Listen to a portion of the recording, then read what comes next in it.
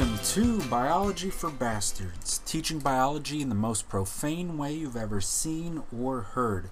I'm your host, John Doty. Thanks for listening.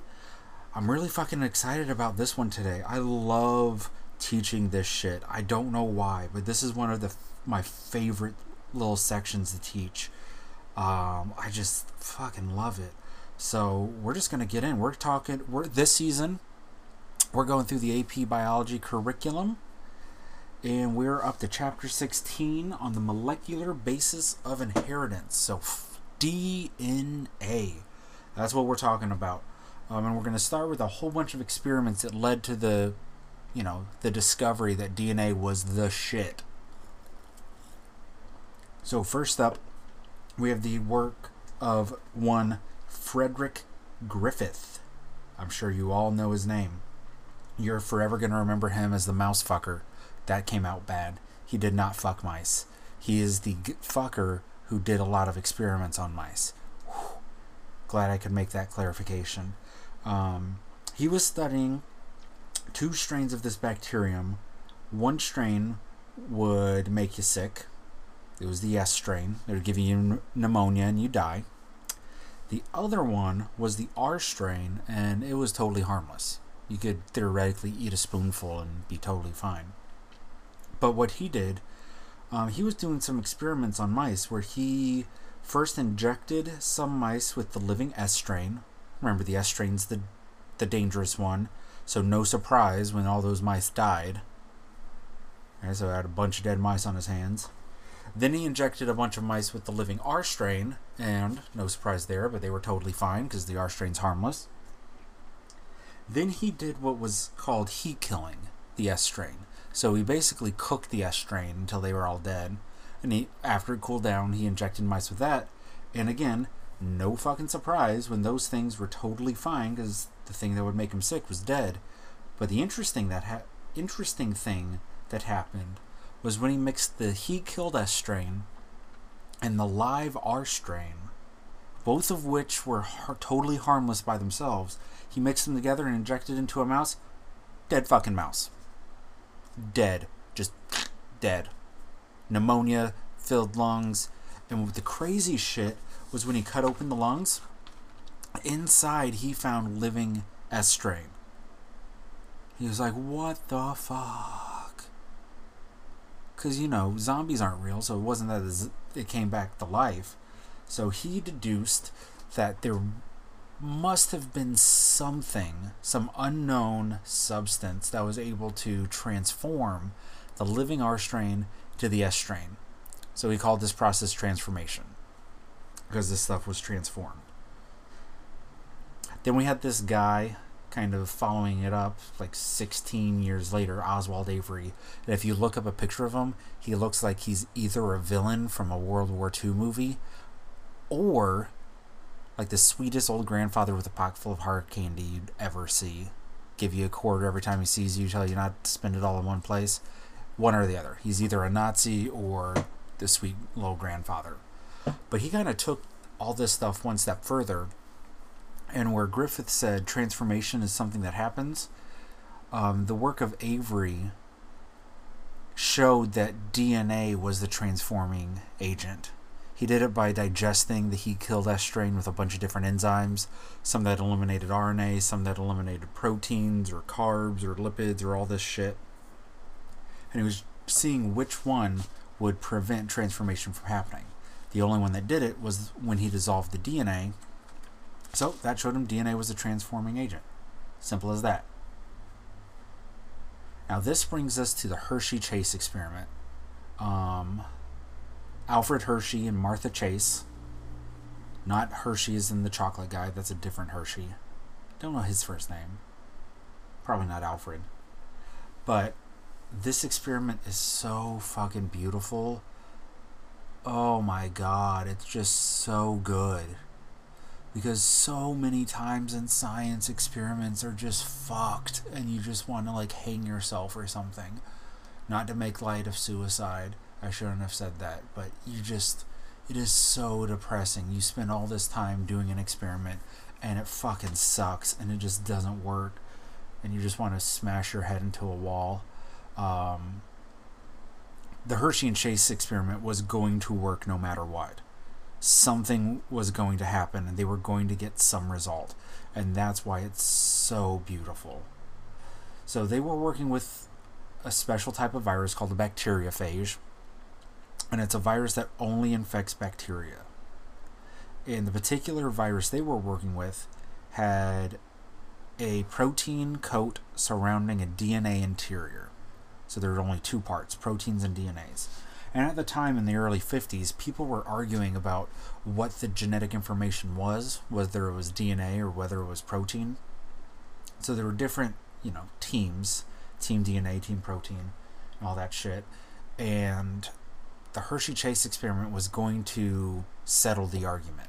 So what they did, they grew two separate batches of virus, one with radioactive sulfur.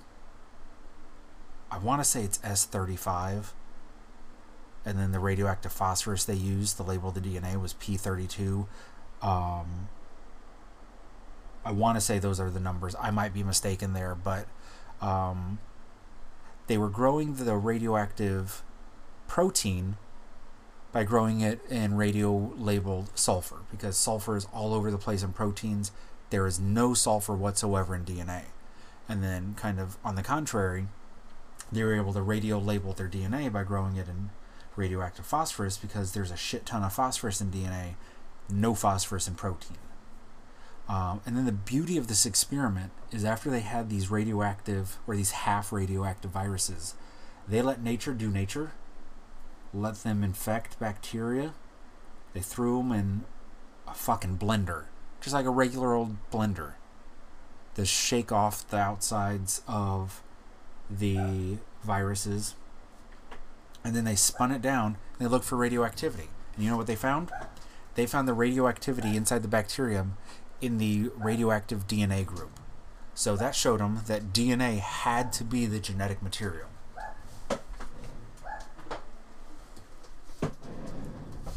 So, that's a pretty nifty experiment that I really thoroughly enjoy. There we go. Sorry. Little dog's being a shit, barking, so I was a slacker and did not shut the door to the closet where I record. So that's what I was doing. So sorry if you heard any weird ass banging shit. So, it's this is a low budget podcast if you haven't picked up on that. Free music for the intro and outro. Shout out to Purple Planet Music for letting us use that. And it's me sitting in the closet recording. So, you get what you get. Unless you want to start funding me, sponsoring me, and giving me a lot of money so I can get a studio and get other people in and all this shit. But that's a different story. Back to the story of DNA. So, we are in 1947. Erwin Chargaff.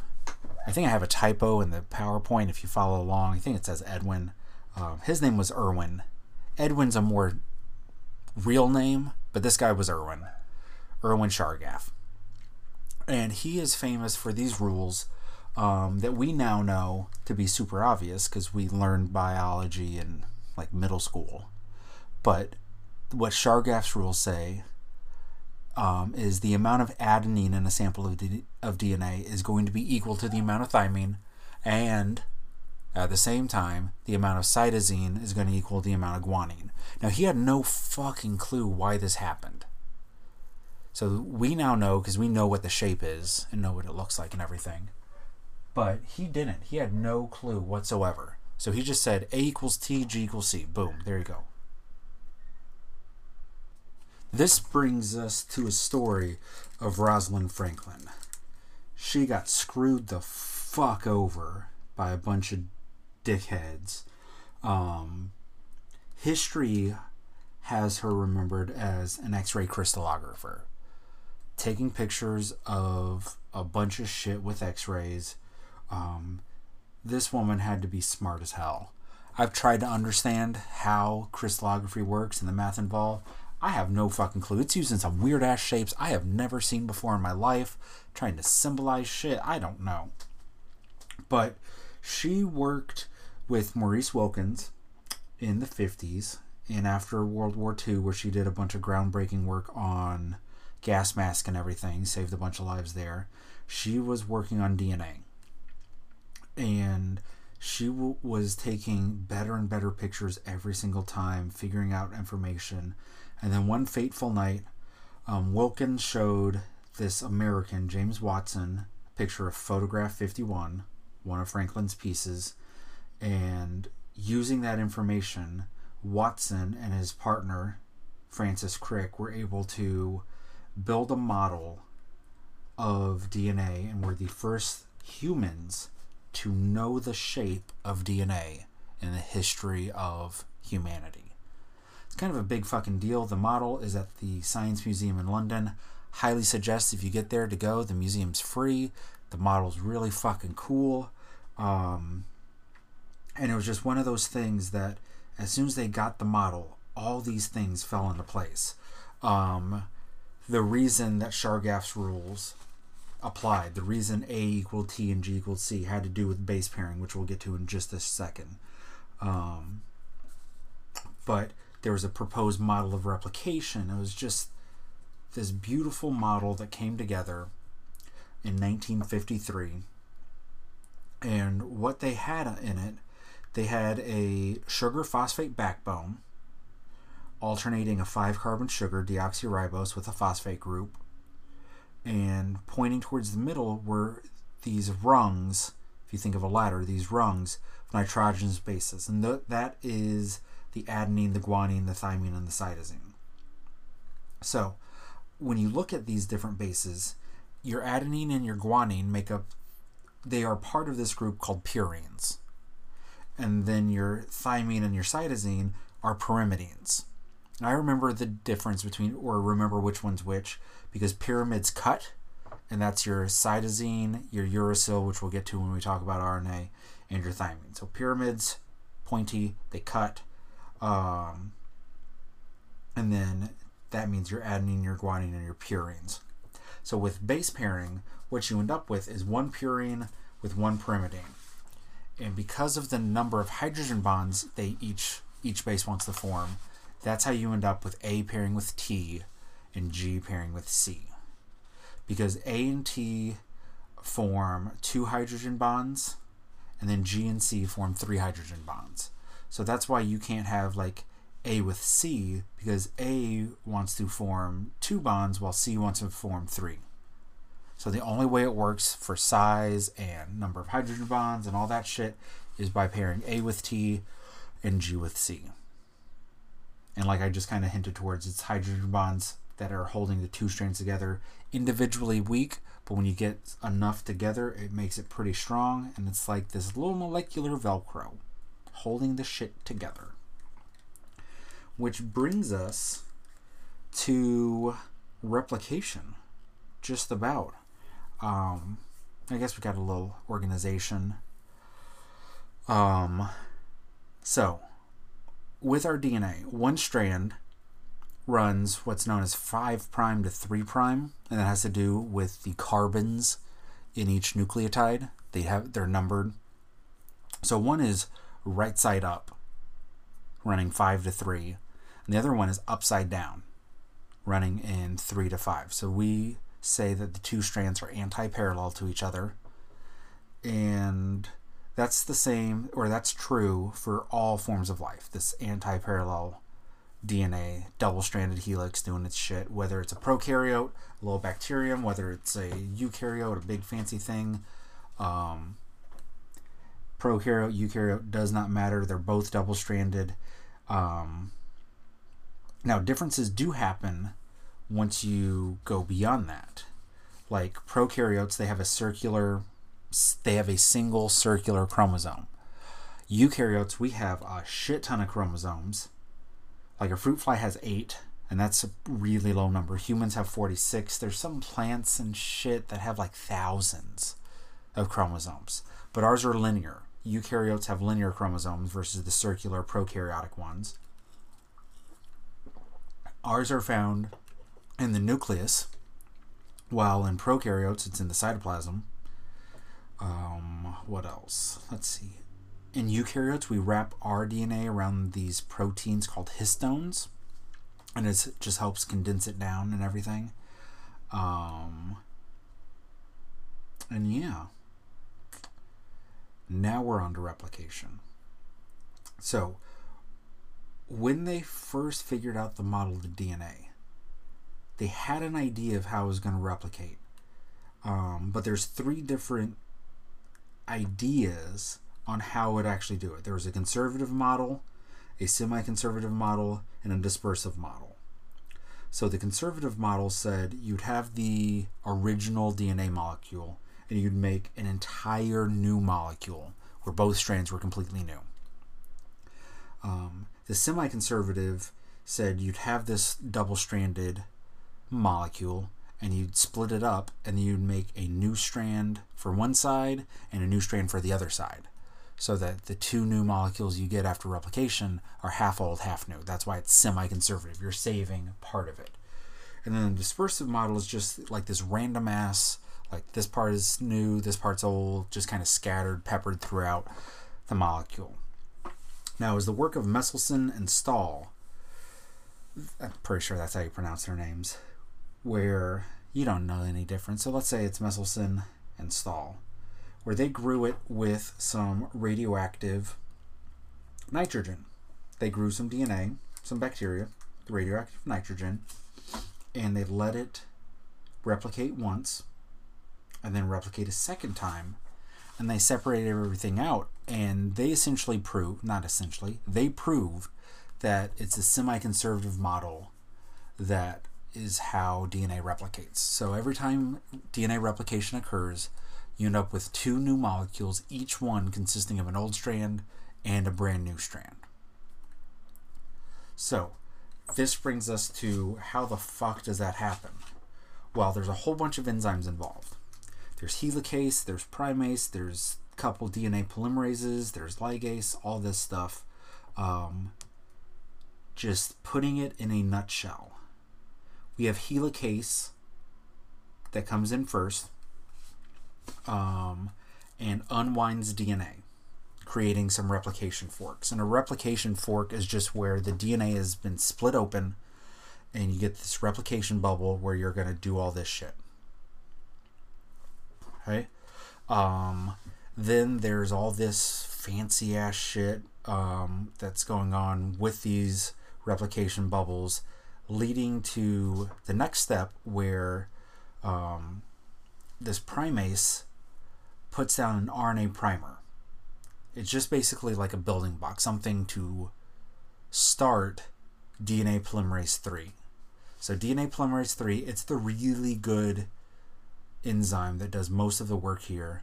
It's going to add complementary bases onto the leading strand, where the new strand gets made in a 5' to 3' direction.